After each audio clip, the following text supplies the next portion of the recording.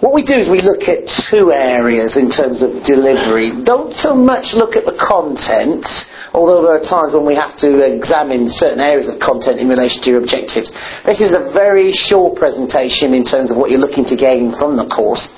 So the content, we assume, is going to be valid, and it is what you're looking for from there. So you should have an understanding of what the content is, so you're not worried about, knowing your stuff. Because it is, your stuff is you. However, what we look at is, we look at two areas. We look at the vocal image, what you say vocally, and how you come across in terms of your body language. And these are the two areas that we would look at in terms of critique. Now, you were saying that you'd like to have more of a flow in terms of your presentation, that you felt that you had to look at your notes. There is nothing wrong with actually looking at your notes and taking out a little bit of flow as long as you know what you're doing. When we're talking about flow, it's a flow of ideas and concepts. An audience like to see that when you're delivering the information that you're clear in terms of what you're trying to say, there's a point at which you're trying to get to, and the message is delivered with clarity.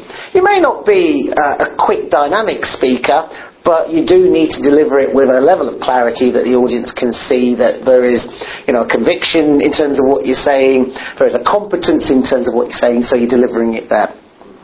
The only time I've noticed on your presentation, you use a good use of intonation. As I say, when you're speaking, you can intonate quite well, and there are times when you speak quite strongly about a particular subject if it matters to you.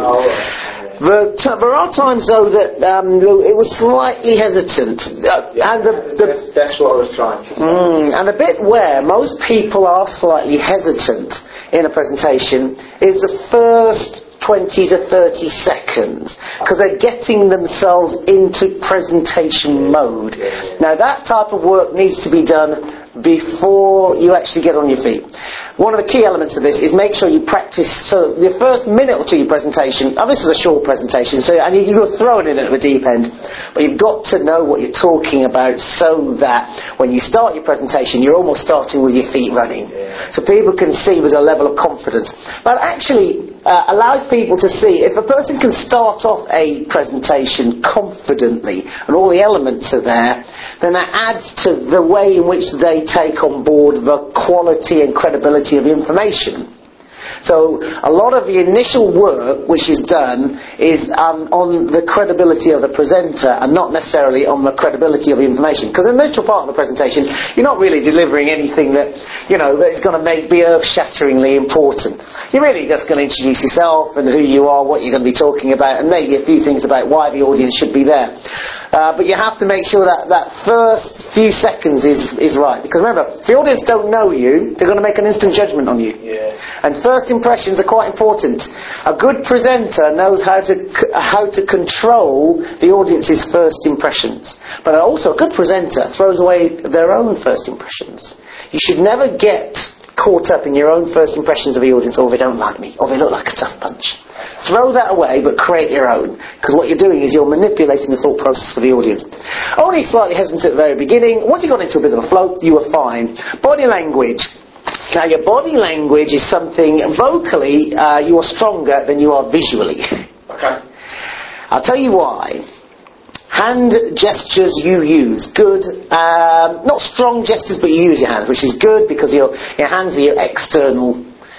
The way in which you externally represent your feelings and your emotions. But you need to know how to use gestures, strong gestures, making a point, and it should match in terms of what you're saying. If you say a word strongly or a phrase strongly, your gesture should match that, both from your hands and your face. Okay? Now, your hand gestures are good. The only thing is, there are a couple of things you need to be aware of. One, you tend to shuffle a little bit on your feet. Alright, yeah. You move a little bit on your feet where really you should be looking to control your movements. Now, I'm not saying that moving on your feet is a terrible thing, because it's not a terrible thing. And some presenters actually use movement as part of their presentation. It's their style.